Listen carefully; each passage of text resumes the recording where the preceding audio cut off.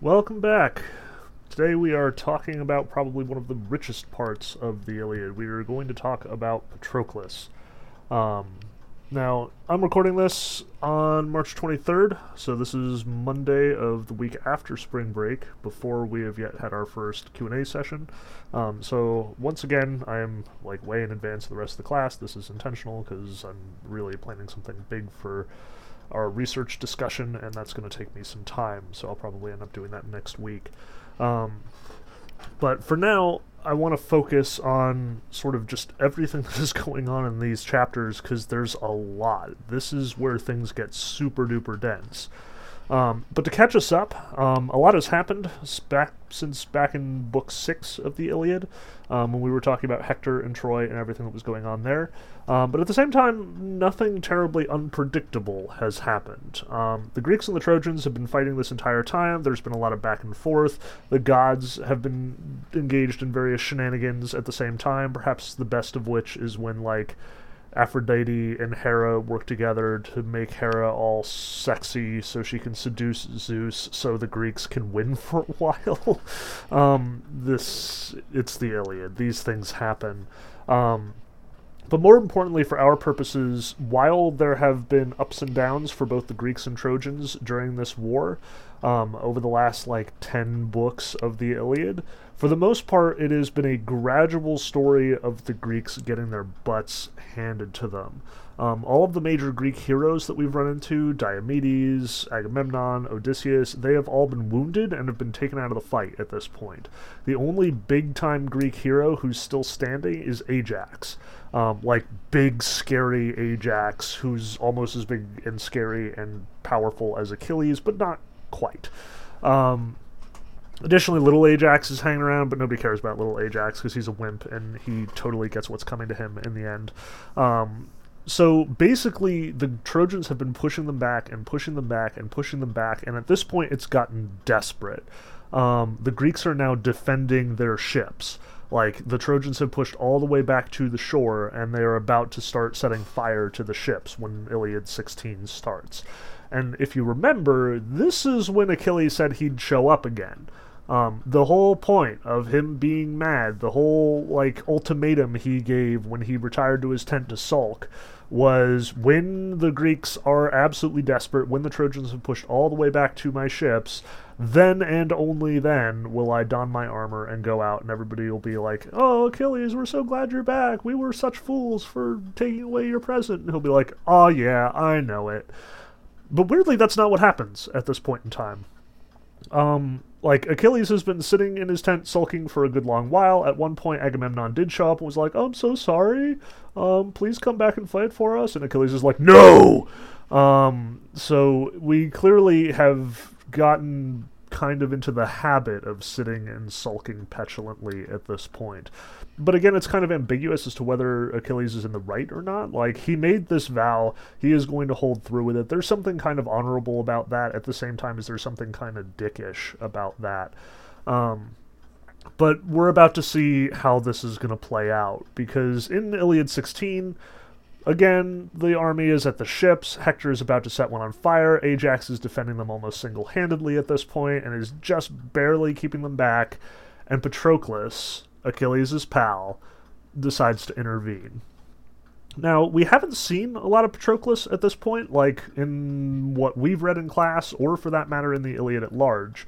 There are a couple scenes where he interacts with other characters. Back when Agamemnon claimed Briseis, Patroclus is actually the one who sort of hands him over, or hands her over.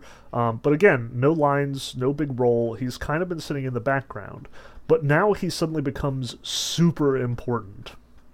And the first hint that Patroclus is super important, besides the fact that, again, everybody knows the story, everybody knows what's going to happen to Patroclus and what the deal is with Patroclus, you'll notice, even on the first page that Patroclus really shows up in Iliad 16, on page 153 in our textbook, if you look around line 20, Homer actually addresses Patroclus. Patroclus has come to Achilles, he's weeping, he's like, "Please, can we go fight now? All the ships are going to get burned, the Greeks obviously need your help," and Achilles is like, not impressed. And Patroclus says, Achilles, great as you are, don't be vengeful. They are dying out there. He has this long speech. But before the speech, you'll notice, like, we've seen a number of different, like, dialogue tags throughout the text. Like, oftentimes when two characters will speak, it'll be like, and Hector said to Andromache, and then Hector speaks. And then Andromache said to Hector, and Andromache speaks. But you'll notice on the little dialogue tag here, it's real subtle, real easy to miss. There's only like 2 or 3 instances of this happening in this section. It says, and with a deep groan, you said to him, Patroclus. Homer addresses Patroclus as though the entire poem is devoted to Patroclus.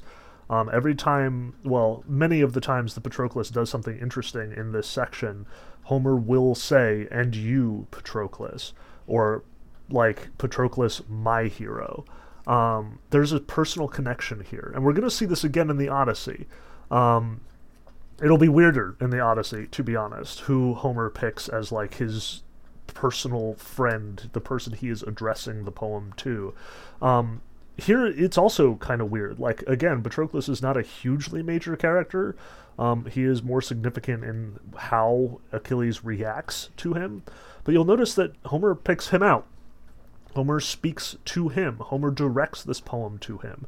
And again, for all of the praises I've sung of Achilles and Hector, there's a case to be made that Patroclus is really the most heroic of the characters in the Iliad. Like, not a terribly strong case, because we don't see a lot of evidence of what Patroclus is fighting for, but we do see some evidence.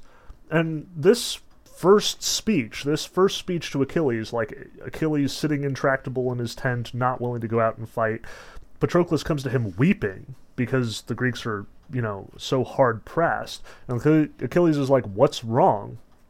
And again, this speech, Achilles, great as you are, don't be vengeful.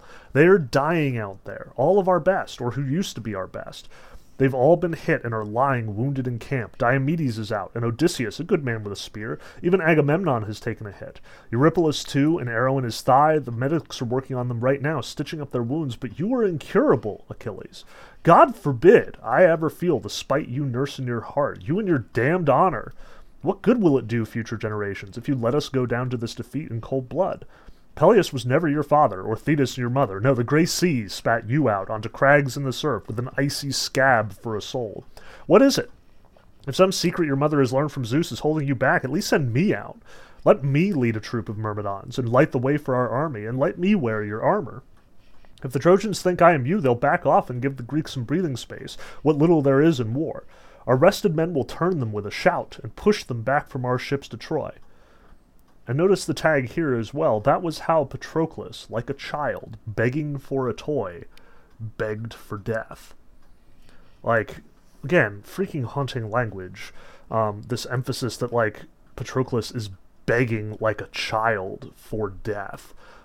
Because everyone knows that he's going to die. Everyone knows that this is the moment that Patroclus will not survive his endeavor to push the Trojans back.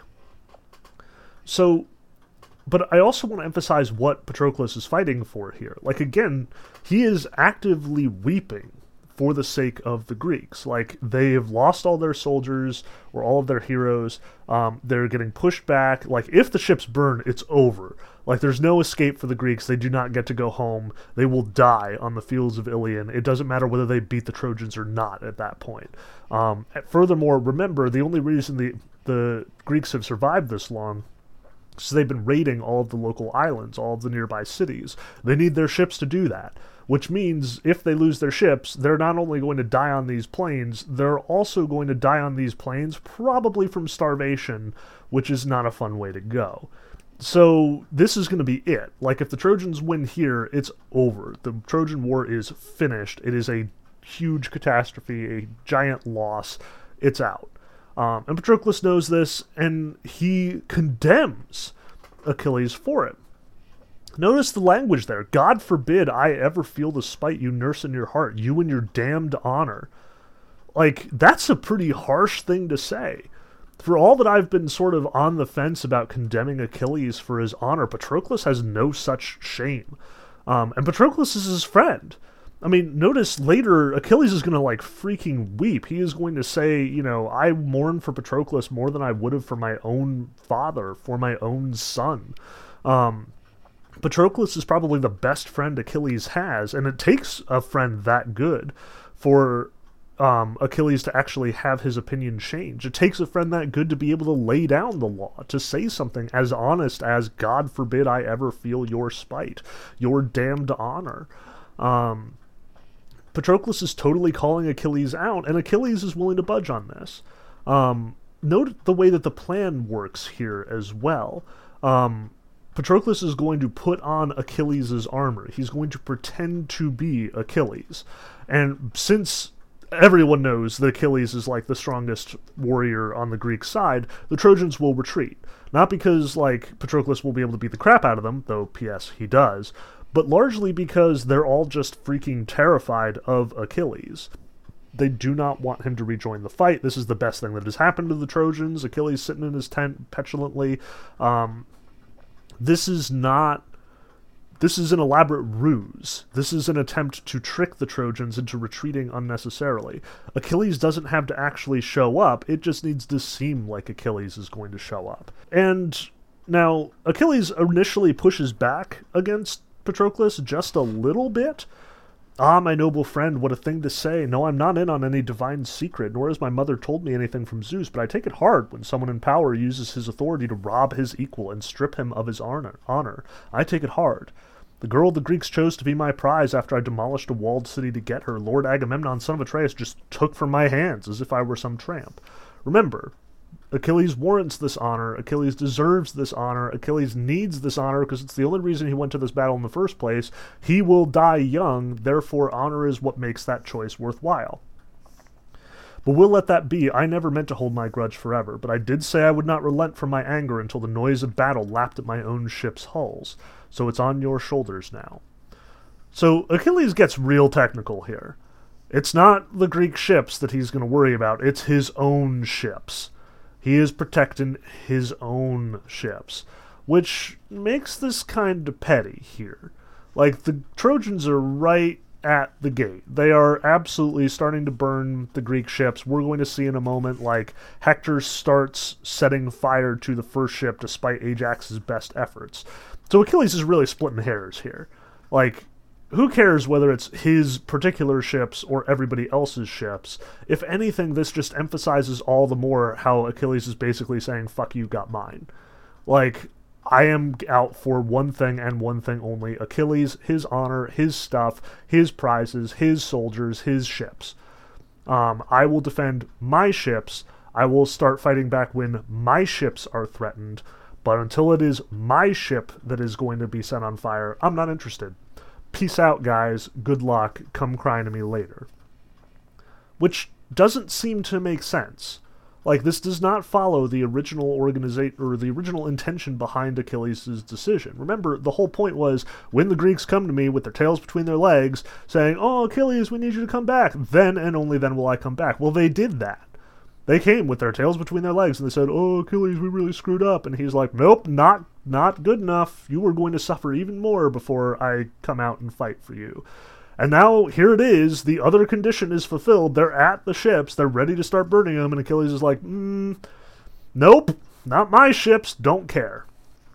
Which makes it seem kind of petty. It makes it seem a little frivolous. It makes it seem like he is just being petulant, that he isn't defending his actual honor here, that his honor would more than be gratified at this point. The Greeks desperately need him to join the fight. They're willing to acknowledge him. Agamemnon has offered to give Briseis back at this point.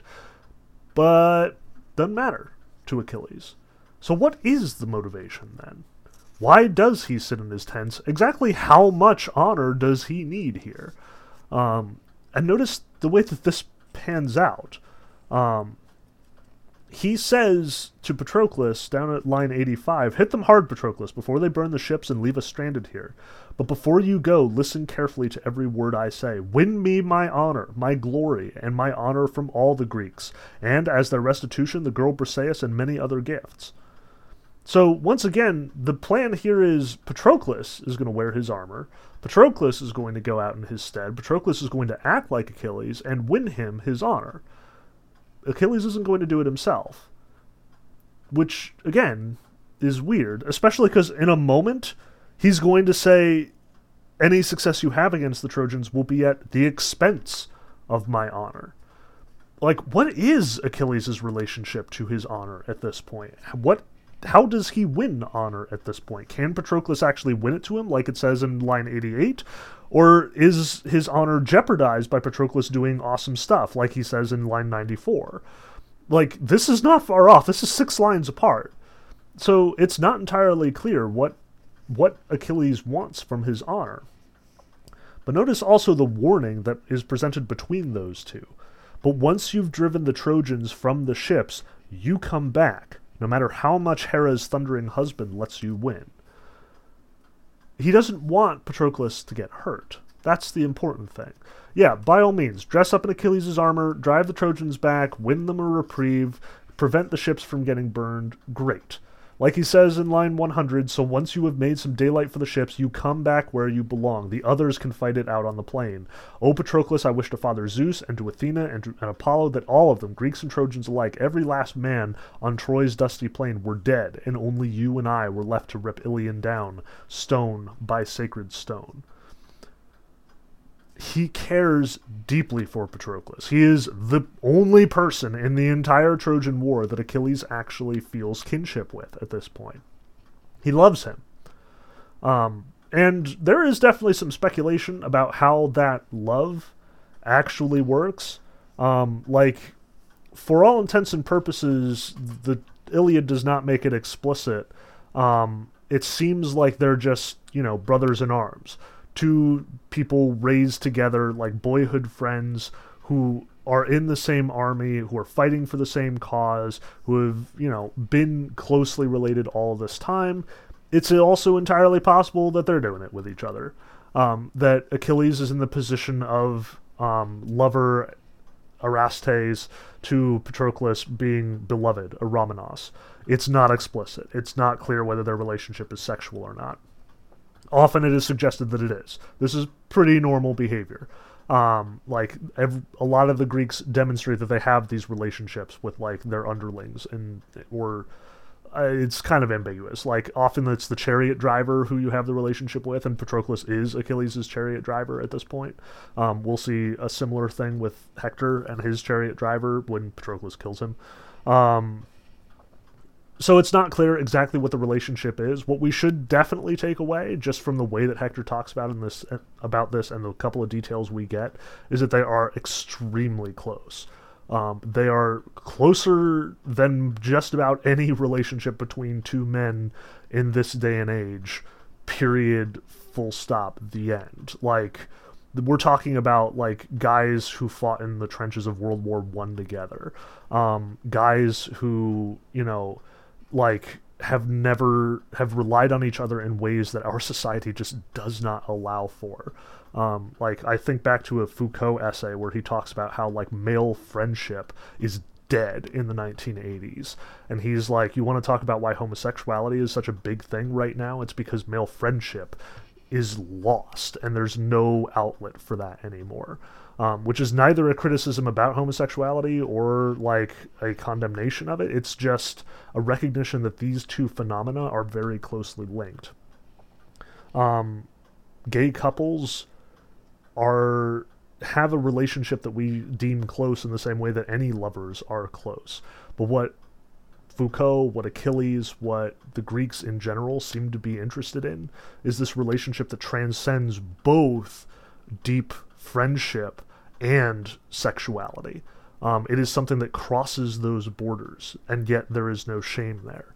It's, again, something that we've lost, something that it's hard for us to identify with, which is why, despite the fact that I don't have any claim to understand any of this, I try to point to it all the same.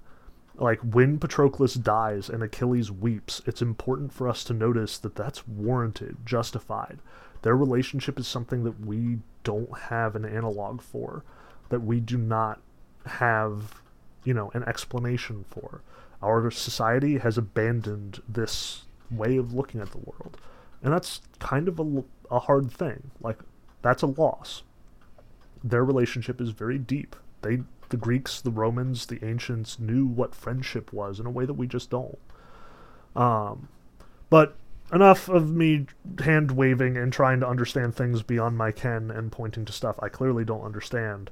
Let's talk about how this actually pans out. So, Patroclus puts on Achilles' armor, but importantly the text notes that he leaves behind Achilles' spear. It's this giant freaking pike that was given to him by Chiron, given to Peleus originally, and Achilles is the only person who can now wield it. So Patroclus does not bring the awesome spear. We will see the awesome spear again later when Achilles decides to go to war himself. So he gets out, he gets onto the chariot. All he has to do is show up in Achilles' armor, and he like terrifies the Trojans into retreating. But you'll also notice that Achilles prays for him as he goes out. Like, there's a fairly long extended passage right around 230 to 250 where Achilles like goes back to his tent, brings out this chalice that he reserves for libations to Zeus. He like cleans it very carefully, he pours wine into it, and then he prays around line 240, Lord Zeus, god of Dodona, Pelasgian god who dwells afar in the snows of Dodona with your barefoot priests who sleep on the ground around your sacred oak. As you have heard my prayer before and did honor me and smite the Achaeans, so now too fulfill my prayer. As I wait in the muster of the ships and send my Patroclus into battle with my men, send forth glory with him. Make bold the heart in his breast, so that Hector will see that my comrade knows how to fight and win without me. And when he has driven the noise of battle away from our ships, may he come back to me, unharmed, with all his weapons and men. Zeus in his wisdom heard Achilles' prayer, and granted half of it. Yes, Patroclus would drive the Trojans back from the ships, but he would not return from battle unharmed. Note again how we have a god only partially fulfilling this prayer. And a prayer, not only that, but from someone who he's just fulfilled his prayer. Like the whole Greeks getting wrecked, that was Achilles' prayer in the first place. Zeus granted that no question, no, equivocation, no nothing. Thetis asks, Zeus gave. But here Achilles prays again, and only half gets granted. Patroclus will fight everyone back, but Patroclus will not come back unharmed. He will also die. Now, Patroclus, he has a good day. Remember back when we talked about Diomedes in Achilles 5? Diomedes has a real good day. He beats up some gods. He kills tons of Trojans. He just, mows people down left and right. Well, Patroclus has an even better day. Patroclus's list of casualties is even more impressive than Diomedes. And yet you'll notice that Patroclus doesn't get a whole lot of, divine help on this one. We don't have, Athena giving him explicit instructions. We do not have a scene of, Athena empowering him. If any god is behind Patroclus, it actually seems to be Ares, though we'll take that apart as we get to it. At any rate, all he has to do is show up as Achilles, and the Trojans start to retreat. Once he chases them, he just starts systematically taking people down. Ajax and Patroclus both take off after Hector specifically, trying to, fight him. It even says on line 410, Patroclus steered them after Hector, in whose back he longed to plant his spear. Remember, Hector is everything to the Trojans. He is the strongest soldier, he is the best strategist, he is the greatest of the leaders, he is the representative of, everything good that a Trojan soldier should be. He is the only bulwark against Troy's death. So everyone knows you take out Hector and it's over. So they all try and chase after Hector. But it just isn't happening. Hector is too far away. Hector frequently escapes their efforts, but that does not stop Patroclus from just mowing down Trojans like it's just wheat in a field. Importantly, though, I want to point to Sarpedon on between lines 455 and 475. Sarpedon is kind of an important hero from the Greek perspective, though there aren't a whole lot of important myths about him. Everybody would have recognized Sarpedon when this poem was told. Everyone knows that Patroclus is going to kill Sarpedon. That's an important detail here. But Sarpedon really doesn't have a whole lot to do in the Iliad besides show up against Patroclus and die. But notice what this does illuminate for us. Sarpedon is turning to face Patroclus. He steps down from his chariot and his bronze as Patroclus, seeing him, steps down from his. They're squaring off, ready to fight. And we get a weird change. Instead, Homer decides to talk about Zeus at this moment. So if you look at line 469, Zeus watched with pity as the two heroes closed and said to his wife Hera, who is his sister too, "Fate has it that Sarpedon, whom I love more than any man, is to be killed by Patroclus. Shall I take him out of battle while he still lives and set him down in the rich land of Lycia? Or shall I let him die under Patroclus's hands?" And Hera, his lady, her eyes soft and wide, "Son of Cronus, what a thing to say! A mortal man whose fate has long been fixed, and you want to save him from rattling death? Do it! But don't expect all of us to approve. Listen to me. If you send Sarpedon home alive, you will have to expect other gods to do the same, and save their own sons, and there are many of them in this war around Priam's great city. Think of the resentment you will create. But if you love him, and are filled with grief, let him fall in battle at Patroclus's hands, and when his soul and life have left him, send sleep and death to bear him away to Lycia, where his people will give him burial with mound and stone, as befits the dead." The father of gods and men agreed, reluctantly, but shed drops of blood as rain upon the earth in honor of his own dear son, whom Patroclus was about to kill on Ilion's rich soil, far from his native land. Notice this interaction between Zeus and Hera, because it just goes by that quick, like one little dialogue bit for each one. Zeus wants to save Sarpedon, the most beloved of his sons at this point, the last remaining son of Zeus, his most beloved living person. He thinks to himself, he's supposed to die here. Fate has this written. But I could save him, because I'm Zeus. And Hera says no. Hera says if you do that, all hell is going to break loose, all the gods are going to save all of their favorites, and no order will reign. If you send Sarpedon home alive, you will have to expect other gods to do the same. But if you love him and are filled with grief, let him fall in battle at Patroclus's hands. Let him die if you love him. If you care, let him go. This is how it's supposed to go. And he does. But notice, again, Homer is emphasizing Zeus's weakness here. Zeus decides to make this decision, yes. Zeus could theoretically have changed fate, yes.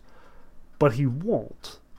He can't, in the sense that he knows that it is unwise to do so. Fate is something that even the gods are bound to here. Mortals, for sure. We have seen both Achilles and Hector bemoaning their respective fates. We have seen Achilles talking about how angry he is that he's going to die so young. We've seen Hector talking about how he knows in his bones that Troy will fall, and he would rather be dead than see it happen. Both of these heroes know their fates. Achilles is fighting against it. Well, maybe I won't fight after all. Hector has accepted it. I will fight because it is my job. Here, even Zeus has to accept fate. It's even more powerful than him. So Sarpedon has to die. And Patroclus kills him. And we get a pretty gruesome detail as, Patroclus, pulls out his spear and takes out the lungs with it. That's fun. And then Patroclus continues on his killing spree. They have a couple conversations with Hector. There's, various Trojans trying to fight back. It does not work. Patroclus beats the Trojans back viciously all the way to the walls of Troy, which you'll remember Achilles said don't do that. Just like we had Diomedes way back when Athena is like, hey, you can fight any of the gods, or don't fight any of the gods except Aphrodite because she's a wimp, and Diomedes starts attacking Apollo anyway. Here we have Patroclus, warned explicitly by Achilles, do not go to the gates of Troy. At that point, you are taking honor for yourself, dishonoring me, and not to mention also being super, super endangered. Now Patroclus has already charged to the gates. Note that even Homer emphasizes this at line 720. Patroclus called to his horses and charioteer and pressed on after the Trojans and Lycians, forgetting everything Achilles had said and mindless of the black fates gathering above. Even then you might have escaped them, Patroclus. But Zeus's mind is stronger than men's, and Zeus now put fury in your heart. Once again, that's a really dense little passage. Notice the way that it's described. First, he forgets everything that Achilles has said. mindless of the fact that fate is starting to congregate about him. The black fates gathering above. Even then you might have escaped them, but Zeus's mind is stronger than men's, and Zeus now put fury in your heart. Zeus is an agent of fate here. In the same way that Zeus is grumpy about fate with Sarpedon, Zeus is the one enforcing fate here by putting fury in Patroclus' heart. See, we talked a little bit last time about fate. We talked a little bit with the first Iliad lecture about rage. We're going to talk about both together and separately in this one, because it's obvious from this passage and elsewhere that there's a connection here. Rage masters people. The same way that it caused Diomedes to attack Apollo, against his better judgment, so Patroclus is now bounding at the gates of Troy due to the rage that Zeus has put in his heart. Rage, fury, is now a vessel for fate. This is how Zeus makes Patroclus die, how Zeus causes Achilles to rejoin the battle, how all of the events of the Trojan War are ultimately going to come to pass. It's because fury, because rage keeps fueling these heroes, causing them to do things that don't make any sense. And notice, too, that once again we have this you here. Even then, you might have escaped them, Homer says. He once again directs the poem at Patroclus at this moment. You can still save yourself, Patroclus, except for the fact that fury is taking you over. Now, notice, too, how this manifests. Here at line 730, Patroclus is here at the gates, and it says, but Phoebus Apollo had taken his stand on top of Troy's wall. 3 times Patroclus reached the parapet, and 3 times Apollo's fingers flicked against the human shield and pushed him off. But when he came back a 4th time, like a spirit from beyond, Apollo's voice split the daylight in 2. Get back, Patroclus, back where you belong. Troy is fated to fall, but not to you, nor even to Achilles, a better man by far. Once again, we see rage taking over one of our characters, and that character doing something they're not supposed to do, and Apollo, specifically, being the one to enforce the will of fate and the gods. And notice, this is almost exactly the same kind of thing as we saw with Diomedes. Diomedes charges at Apollo trying to take Aeneas' body, and Apollo flicks him, like you flick someone on the nose. Again, we see that. Apollo's fingers flicked against the human shield and pushed him off 3 times, just like it was with Diomedes. Now, I want to take a moment to talk about Apollo here, because I realize we've spent some time talking about Apollo. It's been a long while. But now I think it's incredibly important to talk about what he represents here, because this is the 2nd time in a row that Homer has said, here is a mortal opposing his own fate, doing what is wrong, mastered by rage and opposing reason, and Apollo's the one that has to bring them back to their senses. Now, one of my favorite all-time myths about Apollo, which we did not get to read because it's recorded in some strange places, is the story of Apollo and Marsyas. Now, Marsyas is a satyr. Satyrs are not terribly well known for being, very smart. And this particular satyr invents the panpipes, or, is really good at the panpipes, or something. It isn't actually Pan, it's, again, Marsyas. And he has these fancy pipes, and he's like, okay, I can play these pipes really, really well. In fact, I think I can play these pipes better than Apollo plays his lyre.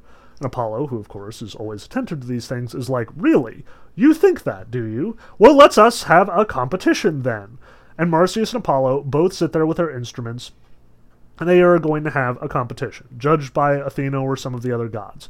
And Apollo plays his lyre, and it's very, very beautiful, and Marsyas plays his pipes, and it's also very, very beautiful, to the point that the judges actually decide that Marsyas has played the better music. Apollo doesn't take kindly to this, however, so he says, all right then, if you think you're so clever, I can play my lyre upside down. And he flips the lyre upside down, and he plays, and it is also very, very beautiful. And he's like, okay, Marsyas, let's see you play your pipes upside down. And Marsyas flips the pipes around, and they won't even fit in his mouth, so he's like... And the gods are like, yeah, that was definitely inferior. Apollo, you successfully win this competition. And Apollo, who does not like getting humiliated, flays Marsyas alive. He rips the skin off of his body, but does not let him die.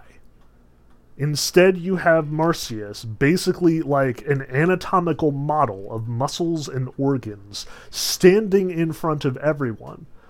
And Apollo points to Marsyas and says, this is mortality. This is what it means to be mortal. This is how vulnerable, how weak a mortal is. This is a mortal with the skin stripped off, a mortal reduced to the beating heart, the blood vessels, the muscles, the digestive system, everything ugly and gross, everything fragile and weak, everything that keeps this mortal going. This is mortality. See, Apollo, in addition to being the god of civilization, the god of prophecy, the god of plague, the god of fate, the god of music, the god of the sun, the god of light, like, he's got all of these different hats that he wears, but he also very much takes the role of the god of fate in a way that even Hades doesn't. Apollo is the wall. Apollo constantly reminds us of our own mortality. Apollo is the god that is the most godlike. Apollo is everything that a mortal is not, and he reminds us of this consistently. He reminds Diomedes of this. You are to the mighty gods as a bug is to you. Here he tells Patroclus, this is not your fate. Troy is fated to fall, but not by you, not even Achilles, and Achilles is way better than you are. This is not your moment, Patroclus. Don't take on more than you can afford. And notice, it's Apollo who takes Patroclus down as well. After Patroclus does back off a little bit, Hector comes charging out, and he's fighting the Greeks again. Patroclus is fighting a few guys, and then Patroclus unleashes himself, and he's getting ready to, wreck everyone, and then here at line 825, 3 times he charged into the Trojan ranks with the raw power of Ares, yelling coldly. He seems to be empowered by Ares here, which is weird, because Ares hasn't been fighting for the Greeks, but who cares, because Ares doesn't care about loyalty. Ares just wants to kill things. Patroclus is killing things, so obviously Ares is on his side. With the raw power of Ares, yelling coldly, and on each charge he killed 9 men. 27 people he kills at this moment. But when you made your 4th demonic charge, then did you feel it, Patroclus, out of the mist, your death coming to meet you. It was Apollo, whom you did not see in the thick of battle, standing behind you, and the flat of his hand found the space between your shoulder blades. The sky's blue disk went spinning in your eyes, and Achilles' helmet rang beneath the horse's hooves and rolled in the dust. No, that couldn't be right. Those handsome horsehair plumes grimed with blood. The gods would never let that happen to the helmet that had protected the head and graceful brow of divine Achilles. But the gods did let it happen. And Zeus would now give the helmet to Hector, whose own death was not far off. Nothing was left of Patroclus' heavy battle spear but splintered wood. His tasseled shield and baldric fell to the ground, and Apollo, prince of the sky, split loose his breastplate, and he stood there, naked, astounded, his silvery limbs floating away until one of the Trojans slipped up behind him and put his spear through, a boy named Euphorbus, the best his age with a spear, mounted or on foot. He had already distinguished himself in this war by knocking 20 warriors out of their cars the first time he went out for chariot lessons. It was this boy who took his chance at you, Patroclus, but instead of finishing you off, he pulled his spear out and ran back where he belonged, unwilling to face even an unarmed Patroclus, who staggered back toward his comrades, still alive, but overcome by the god's stroke and the spear. This is the beginning of the end for Patroclus. And notice that it's Apollo who's there to make it happen. Apollo, who flung him off the battlements, flicked his shield, and forced him to return, reminded him it's not you who takes down Troy, Patroclus. Here, Apollo totally and unfairly and completely partially takes Patroclus out. Hits him with the flat of his hand, his helmet flies off, his breastplate splits, he stands there freaking naked in the battlefield, completely unarmed, stunned, unable to defend himself, and some punk kid shows up, stabs him with a spear, and runs away because he's too scared that Patroclus is going to wreck him, even if he is unarmed and completely undefended. Patroclus deserves better, but it doesn't matter, because this is Patroclus' fate. This is about forces bigger than Patroclus. This is about Achilles, and about Troy, and about Hector, and about Zeus, and about all of the powers of fate congregating. This is the black fate that was circling above his head that Patroclus had the chance to avoid, but Zeus kept the fury going in him. Zeus made him so enraged that Patroclus made bad calls, didn't turn back when it was the right time. It was rage that ultimately brought Patroclus to his death. And he even notices this. After Euphorbus stabs Patroclus, Hector takes his chance. Hector was watching this, and when he saw Patroclus withdrawing with a wound, he muscled his way through to him and rammed his spearhead into the pit of his belly, and all the way through. Patroclus fell heavily. You could hear the Greeks wince. Hector deals the final blow. But Patroclus notes that's not him. It's not his kill. Hector starts, getting, uppity about this. He brags, "So, Patroclus, you thought you could ransack my city and ship our women back to Greece to be your slaves, you little fool. They are defended by me, by Hector, by my horses and my spear. I am the one, Troy's best, who keeps their doom at bay. But you, Patroclus, the vultures will eat you on this very spot.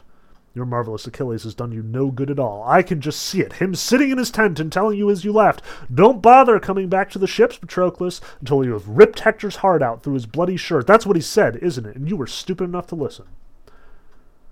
Now notice, there's two components to what Hector is saying here. First, he's right. Yes, it wasn't Patroclus who was going to ransack Troy. They are defended by me, by Hector, by my horses and my spear. I am the one, Troy's best. He's right. But he's not right about the approach. He is, in fact, the strongest Trojan soldier. He is, in fact, the largest bulwark against the Greeks. But you don't go around saying that, because that's just arrogant, conceited. Yes, Hector is not wrong, but Hector is being wrong in talking about it this way. In the same way that Achilles is in fact the strongest soldier in the Greek army, but the minute that he decides that, he should get more honor and everyone should respect him better and I'm going to sit in my tent until everybody respects me, that's the wrong thing. Yes, it's kind of warranted. Yes, it's kind of true, but it doesn't matter because you've got to be a decent person about it, and Hector loses sight of that at this moment. Yeah, he's better than Patroclus. Showing off about it doesn't honor Hector, Patroclus, the gods, or anyone. And then he goes a step too far. Then he says, "Oh, I can just imagine Achilles telling you don't bother coming back until you've killed Hector." Achilles did not say that. Achilles specifically told Patroclus to avoid Hector. Achilles specifically told Patroclus to not attack the city, to not conquer Troy. Achilles was more concerned for his friend. Here, if we compare the two, Achilles is the better hero. Hector is not moving too far beyond what he should be doing, but he is moving a little bit too far. Achilles, on the other hand, had only Patroclus' best interests in mind, besides, the fact that he didn't want to go to war, which admittedly does not make him great. And Patroclus calls Hector out on this. "Brag while you can, Hector.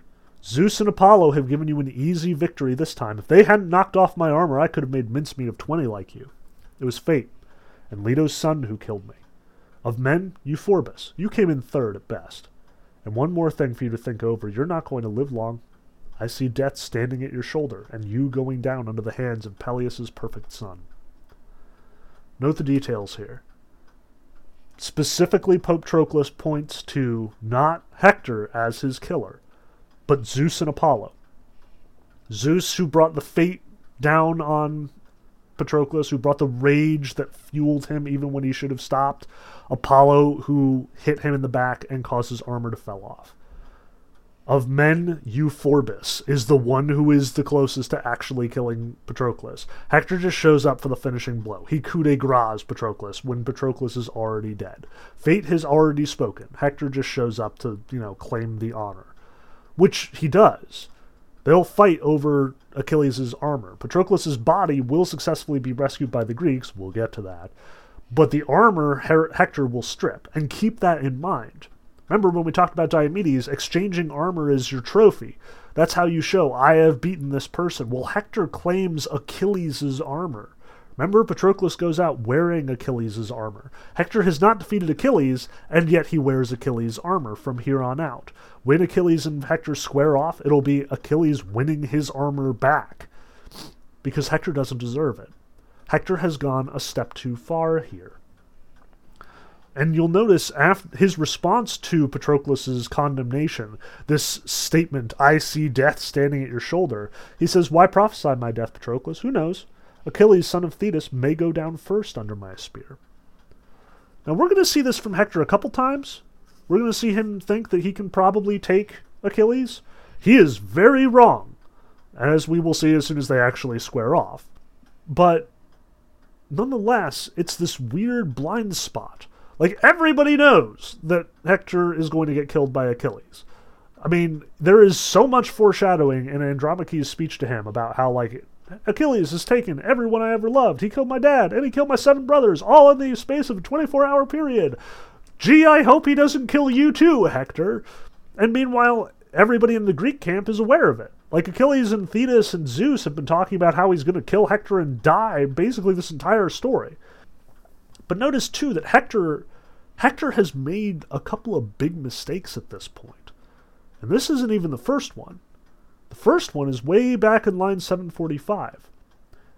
It says, and you would probably have missed it, like, this will become way more important later, but notice, Hector had halted his horses at the western gate and was deciding whether to drive back into battle or call for a retreat to within the walls. Hector is thinking about backing up. Patroclus is showing way more spirit than he expected. He is definitely beating the crap out of people. Like, this is right after Patroclus has been knocked off the parapet by Apollo. Patroclus, like, retreats just a little bit, and Hector's like, we could either pursue him, like, chase him back onto the field and see if we can win, or we can just call it for today and defend our walls. And while he's thinking about this, while he pondered this, Phoebus Apollo came up to him in the guise of Asius. This man was Hector's uncle on his mother's side, and Apollo looked just like him as he spoke. "Why are you out of action, Hector? It's not right. If I were as much stronger than you as I am weaker, you'd pay dearly for withdrawing from battle. Get in that chariot and go after Patroclus. Who knows? Apollo may give you the glory." So this is real tricksy. Notice, Hector doesn't make the call here. Apollo convinces him. Apollo deceives him. Asius is not the one who is speaking.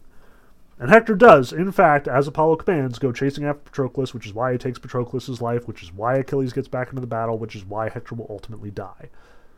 This is ultimately Hector's call. Hector under the influence of Apollo once again. And notice, whose side is Apollo playing on here? Like, yes, he has been fighting off these Greek heroes from the beginning. It is clear that he has been fighting for the Trojans. The text has been unequivocal about that. And yet here, where he says, hey, time to chase after Patroclus, make sure you get him, he is in fact getting a temporary victory for the Trojans. He is in fact spurring them on, causing Hector to gain glory by killing Patroclus. But he does so, and this is the moment that Hector is going to regret later in the text.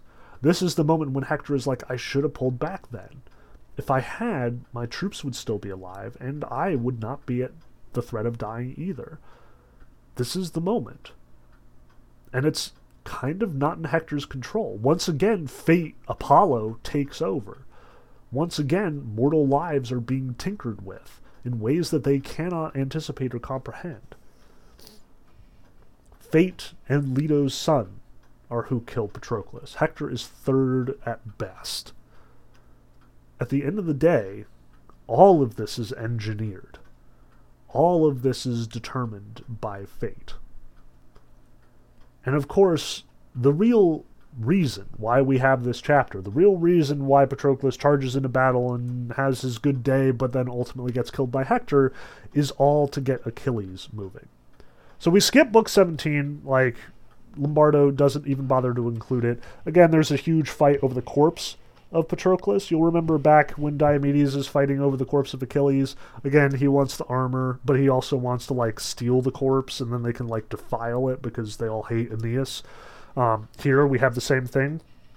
The Greeks and the Trojans are now fighting over the dead body of Patroclus. If the Trojans win, like Hector specifically wants to cut off Patroclus's dead head and stick it on a pike, which will just antagonize Achilles all the more and demoralize the Greeks, or so he thinks, rather than, galvanizing them like it ultimately turns out to be, while the Greeks just want to give him a proper burial.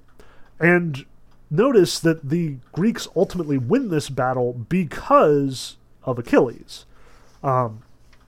After both Achilles and Thetis spend quite a significant time mourning. Achilles because Patroclus is dead, Thetis because she knows that now that Patroclus is dead, Achilles is bound to fight for his honor. That Achilles is definitely condemning himself to death at this point. Like, fate has them all in their hands, which we'll come back to. When ultimately they win Patroclus' body, it's because Achilles just shows up out of the blue. He doesn't even have any armor. Hector is wearing his armor at this point. And Achilles just stands up, shouts, and every time that he shouts, the Trojans retreat. They completely back off, and they just swipe Patroclus' body and bring it to safety. That's all it takes from Achilles. Like, remember how Patroclus just puts on his armor and shows up and the Trojans retreat? Now here's Achilles completely unarmored, and everyone's like, crap, we didn't kill Achilles?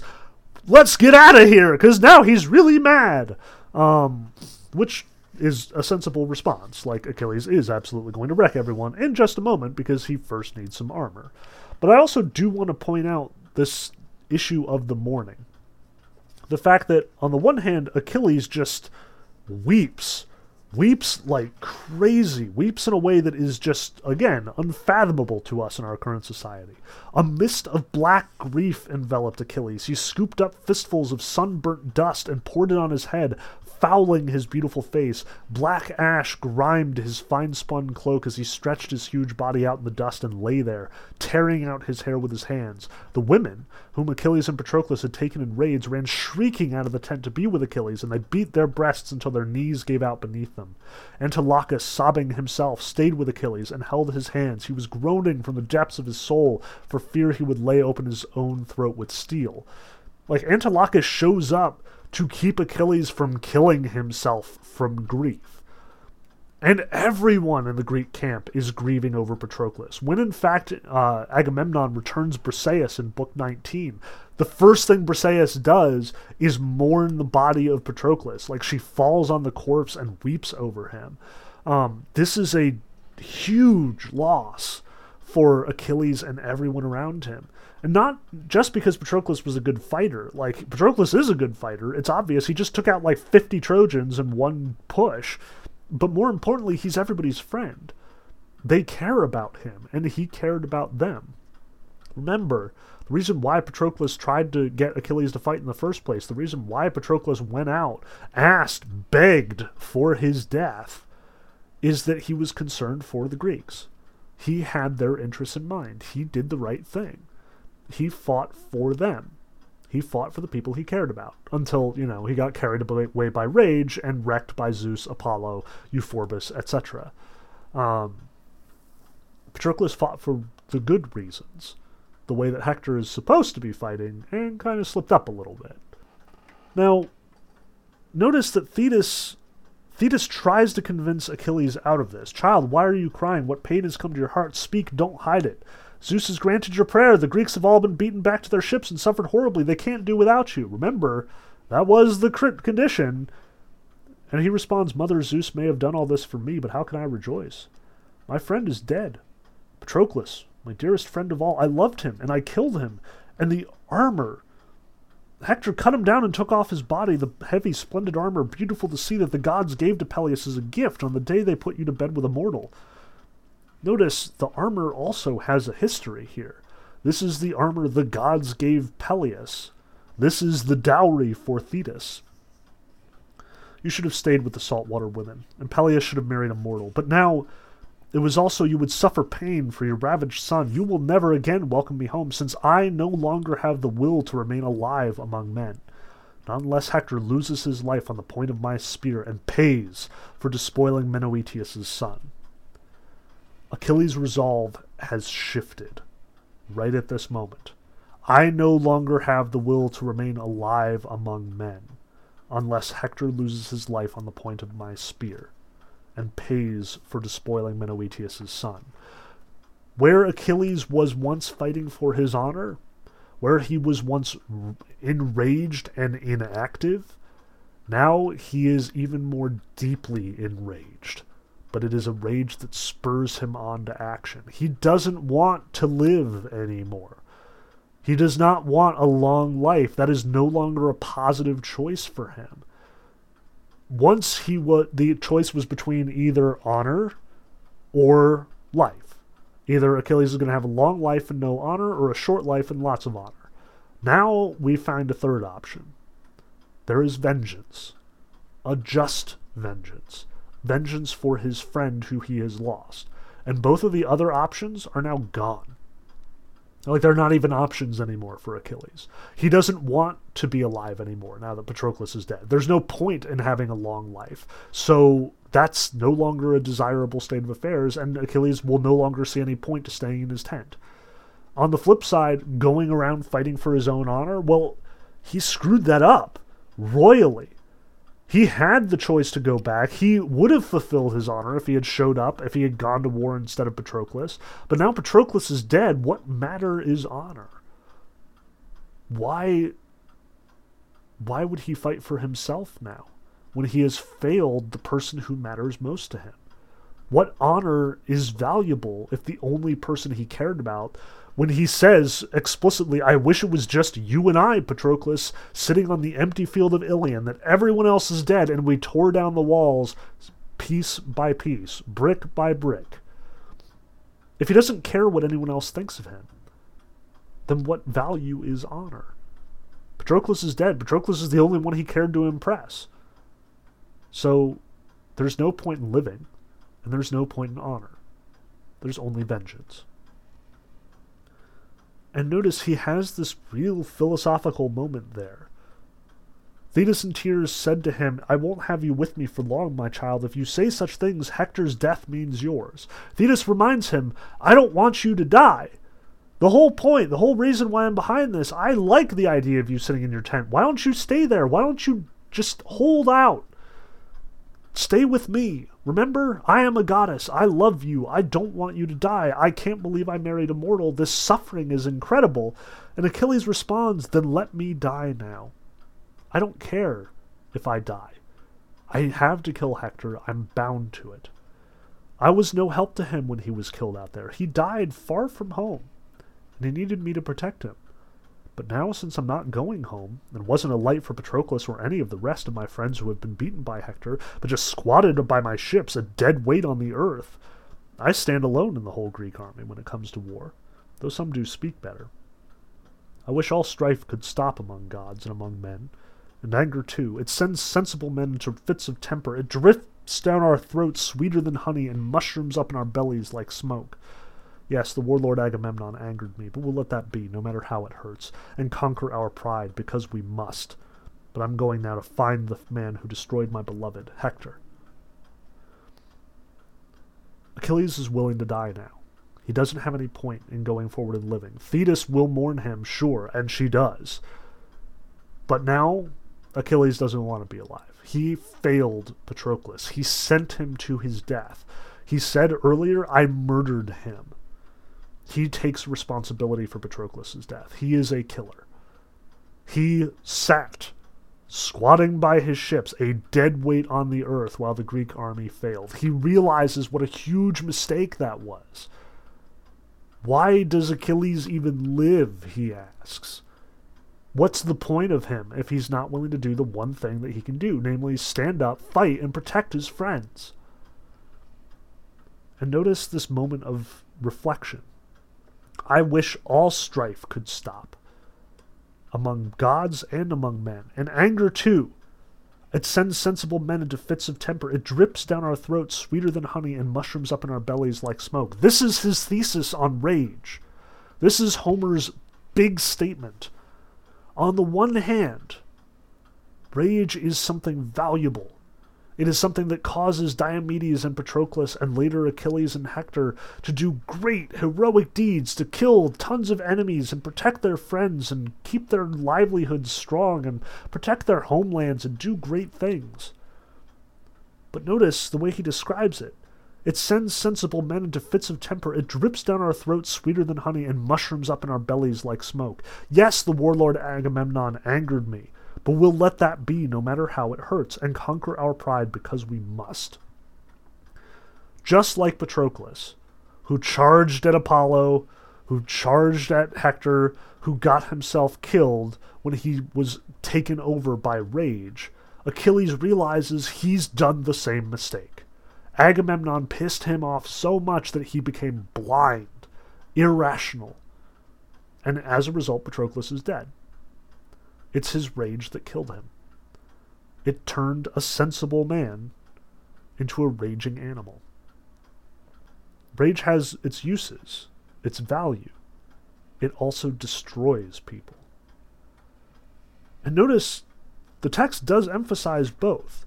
Like, not long after this, once Hephaestus' fancy new armor is delivered to Achilles, in Iliad 19, around line 20, it says, Achilles, when he saw it, felt his rage seep deeper into his bones. Which is interesting. Because, like, in one page, we're going to have Agamemnon finally return Briseis to Achilles. His honor is restored. All is made well. Like, Achilles is back in everybody's good graces, and everybody's ready for Achilles to go out there, take out Hector, and turn the tide of this war once and for all. And when Agamemnon shows up, Achilles announces, I hereby end my anger. There is no need for me to rage relentlessly. But let's move quickly now to get our troops back into battle so I can confront the Trojans and test their will to bivouac among our ships. They will more likely be thankful to rest their knees at day's end if any of them get out of this alive. He spoke, and the Greeks cheered. Peleus' great son had renounced his rage. He stops being angry. He renounces his rage. The strife between him and Agamemnon is done. But that's not it for the rage in Achilles. If anything, as we said, it seeped deeper into his bones. The rage has become part of him. It has become stronger, or rather it has become more entrenched. It's not this burning, mushrooming smoke that takes over his senses. Now he and his rage are one. They are united in a common cause. Both his reason and his temper agree that Achilles' one sole purpose is to kill Hector, to avenge his friend, to make right the mistake that Achilles made by letting Patroclus go out in the first place, the mistake that Achilles started by taking his fight with Agamemnon and going and sulking in his tent this whole time. All of that is on Achilles, and Achilles is going to make it right by taking Hector down and changing the tide of this war single-handedly. He will avenge Patroclus, he will avenge the Greeks who have fallen, he will fight and take back the victories that he should have been winning all along. He will clear the Trojan road for the Greeks in the way that he should have been doing and didn't. The rage seeps deeper into his bones. Now, he doesn't do this ignorant of his fate. He recognizes this.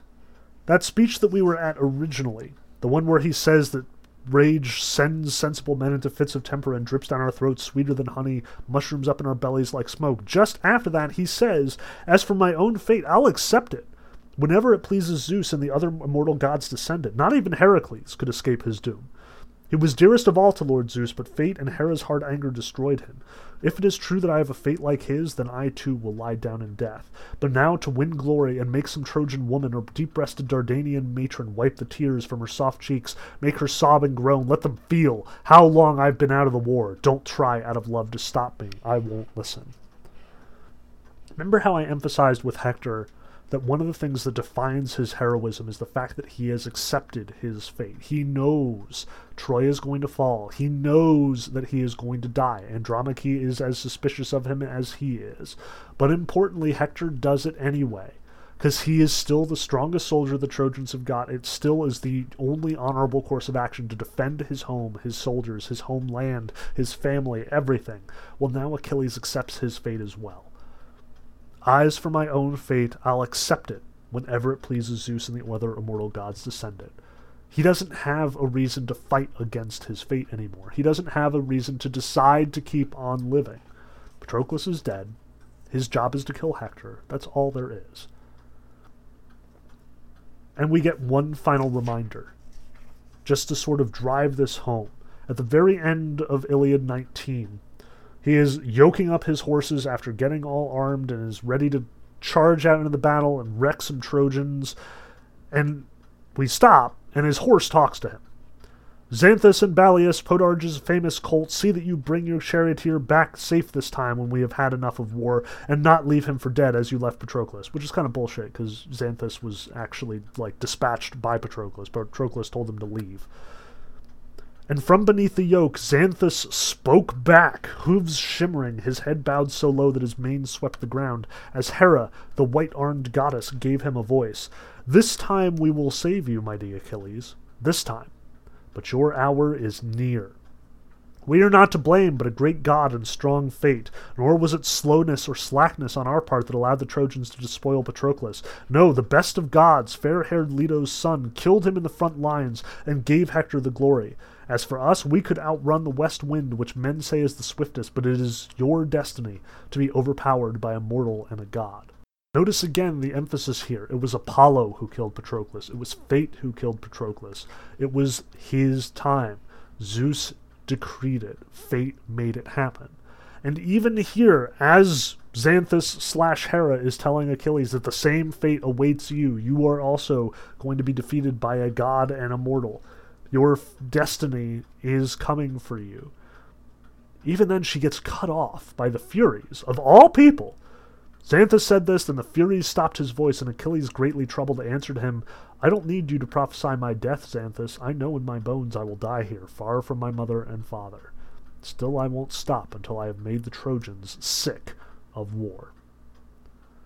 Note, first, that it's the Furies who shut Hera up. This is a violation. This is not something you're supposed to do. You don't get to have conversations with heroes by way of their horses. There are only so many secrets that Achilles is supposed to be privy to, and the Furies, as always, are the ones who stop it. And notice that the Furies also overpower Hera here, like one of the immortal gods, one of the big 14, the one who is married to Zeus, filled with power and totally unstoppable when she wants to, drive Heracles to death. The Furies take her out, because this is inappropriate. But Achilles, it doesn't even matter. It doesn't matter what Hera tells him. I don't need you to prophesy my death. I know in my bones I will die here, far from my father and mother. And still I won't stop until I have made the Trojans sick of war. That is his sole purpose right now. That is all he wants. No honor, no life. These are worthless. Only vengeance. Now, the last thing I want to talk about, which is hugely significant, and we kind of just skipped over it because that's like a whole conversation in its own right, is the actual armor that Achilles gets from Hephaestus. So, obviously, since Hector stole Achilles' armor off Patroclus' body because it all got knocked off when Apollo hit him in the back, Hector is now wearing Patroclus'/Achilles' armor. Hector, again, Achilles' armor is awesome. It was a gift from the gods to Peleus for marrying Thetis. So it's way better than anything that Hector has himself. And Hector, remember, doesn't even, deserve that insofar as he defeated Patroclus. Patroclus specifically says, you came third, if anything, after Apollo, after Euphorbus. Apollo doesn't, Hector can't even win the body because Apollo knocked off the armor beforehand. All Hector has to do is pick up the fallen armor. He gets the glory, but it is undeserved in this case. If anything, it's Euphorbus who should be wearing all the fancy armor of Achilles. But notice, even here it says Apollo gave him the glory. So, at any rate, Achilles doesn't have armor, is what this comes down to. The awesome armor he should have been wearing, Patroclus had been wearing, and as a result, Hector ends up with it. So Achilles is unarmed. When he chases the Trojans out and saves Patroclus' body, he goes out completely without armor. So he needs new armor. So he sends Thetis, and Thetis goes to Hephaestus, and Hephaestus forges new armor for Achilles. And this is some freaking armor. Like, it is emphasized here that this is finer armor than any mortal to this point has ever worn, full stop. Like, it is described in great detail here, specifically the shield of Achilles. And remember, Hephaestus himself is crafting this, and it's some of the best stuff he has ever made. Now, there's a lot going on with the shield, like more than I could probably spend an entire lecture talking about. But I do want to emphasize a couple of key points. First off, like, big picture, there seems to be sort of 3 major images on the shield. First off, there are 2 cities, and then there's, like, the fields between them. And in the first city, we have a happy city. It's a city where a bunch of marriages are taking place, and there's, like, all these people who are, like, getting ready for their wedding, and there's a bunch of trade going on, and there's, like, all these, like, people exchanging money and exchanging goods. There's, like, a quarrel that shows up over a murder, and there's, like, some justice that needs to be executed, but this is, like, a city in peacetime. Like, yes, there is crime, but it's not, like, bad crime. It's just normal, everyday sorts of crime, in addition to all of these marriages and other cool things happening that are typically happening. Like, this is a well-ordered city doing justice, doing, you know, peacetime activities, weddings, life as usual. In the other city, it's emphasized that there are 2 armies camped around the city. There's a siege going on. Like, the city is caught in the middle of these 2 fighting forces, much like Troy is currently caught in the middle of these 2 armies. The leaders are at odds, they're deciding what to do about it, and you can see the gods on the shield as well. Athena and Ares are both sort of hovering over the scene, as well as Hate and Angel of Death and so on. There's a battle taking place. They fight, they're like stripping each other's bodies of armor, they're doing all the things that describe Greek combat. And then there are the fields, and you have, like, people running their plows up and down the hedgerows. You have, like, land sectioned for a king where a bunch of people are working, like, cutting grain, filling up grapes and doing all this stuff. There are cattle and there are sheep and there are all these livestock hanging around. And around all of this is the ocean.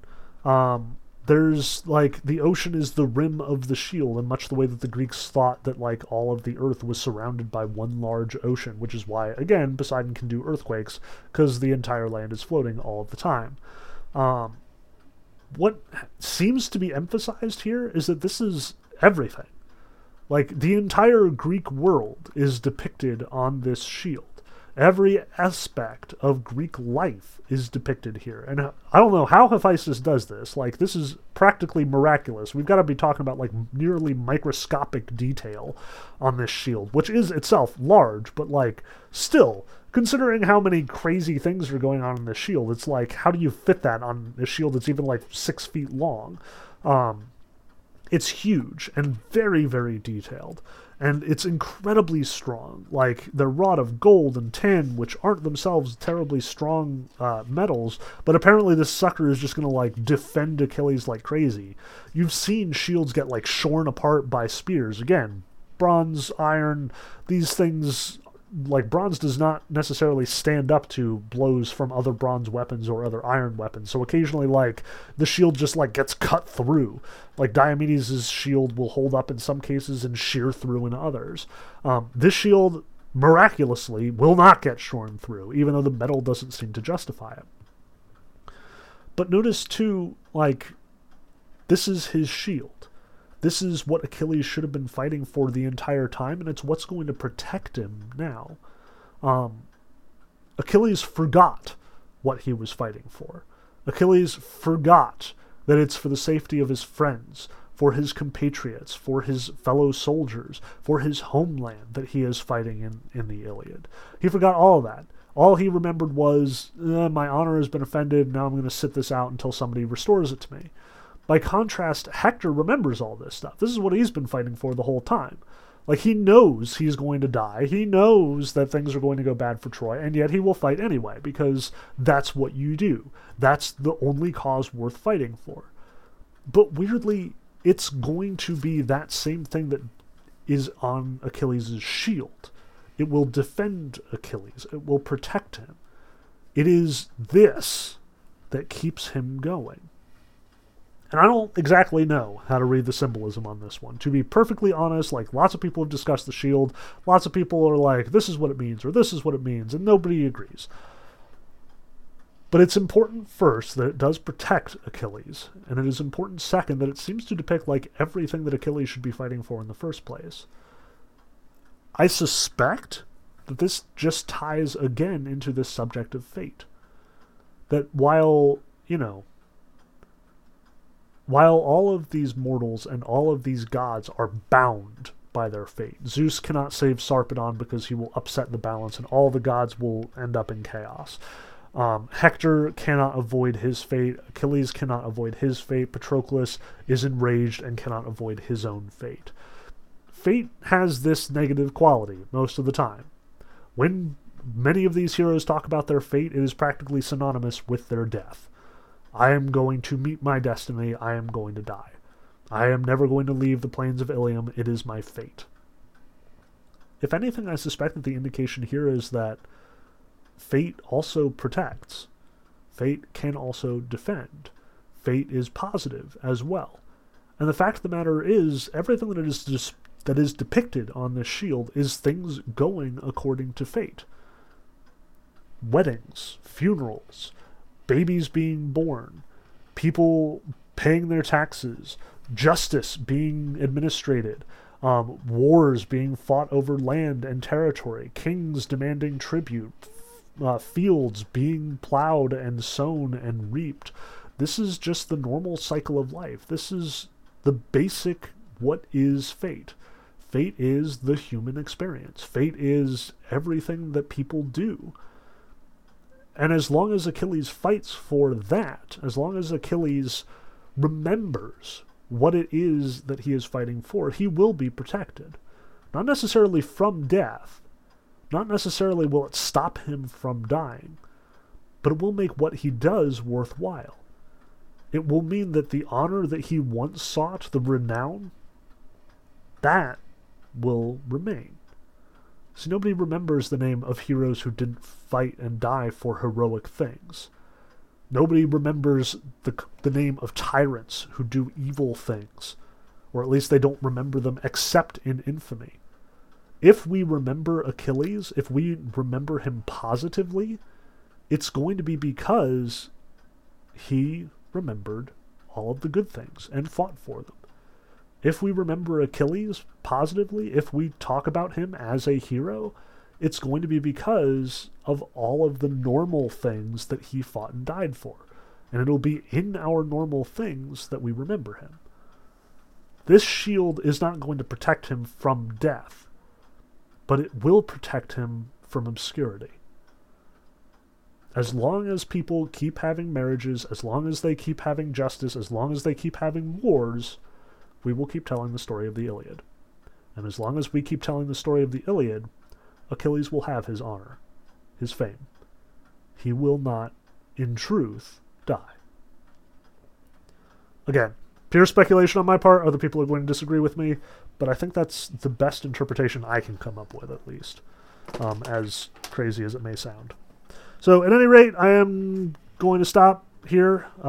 We definitely are going to finish the Iliad for next time, so be sure to read everything from 20 and 21 onward.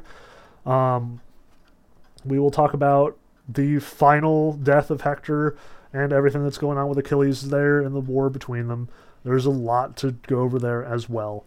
And I'll probably record that later this afternoon, so it'll be up shortly. You'll probably be able to listen to both of these back to back if you are so inclined to.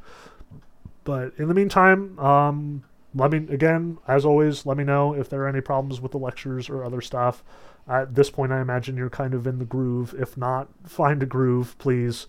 Again, I do not want you to become disconnected and lost in this mad online nonsense. So anyway, I will talk to you soon, one way or the other, whatever time this might be. And I hope all goes well.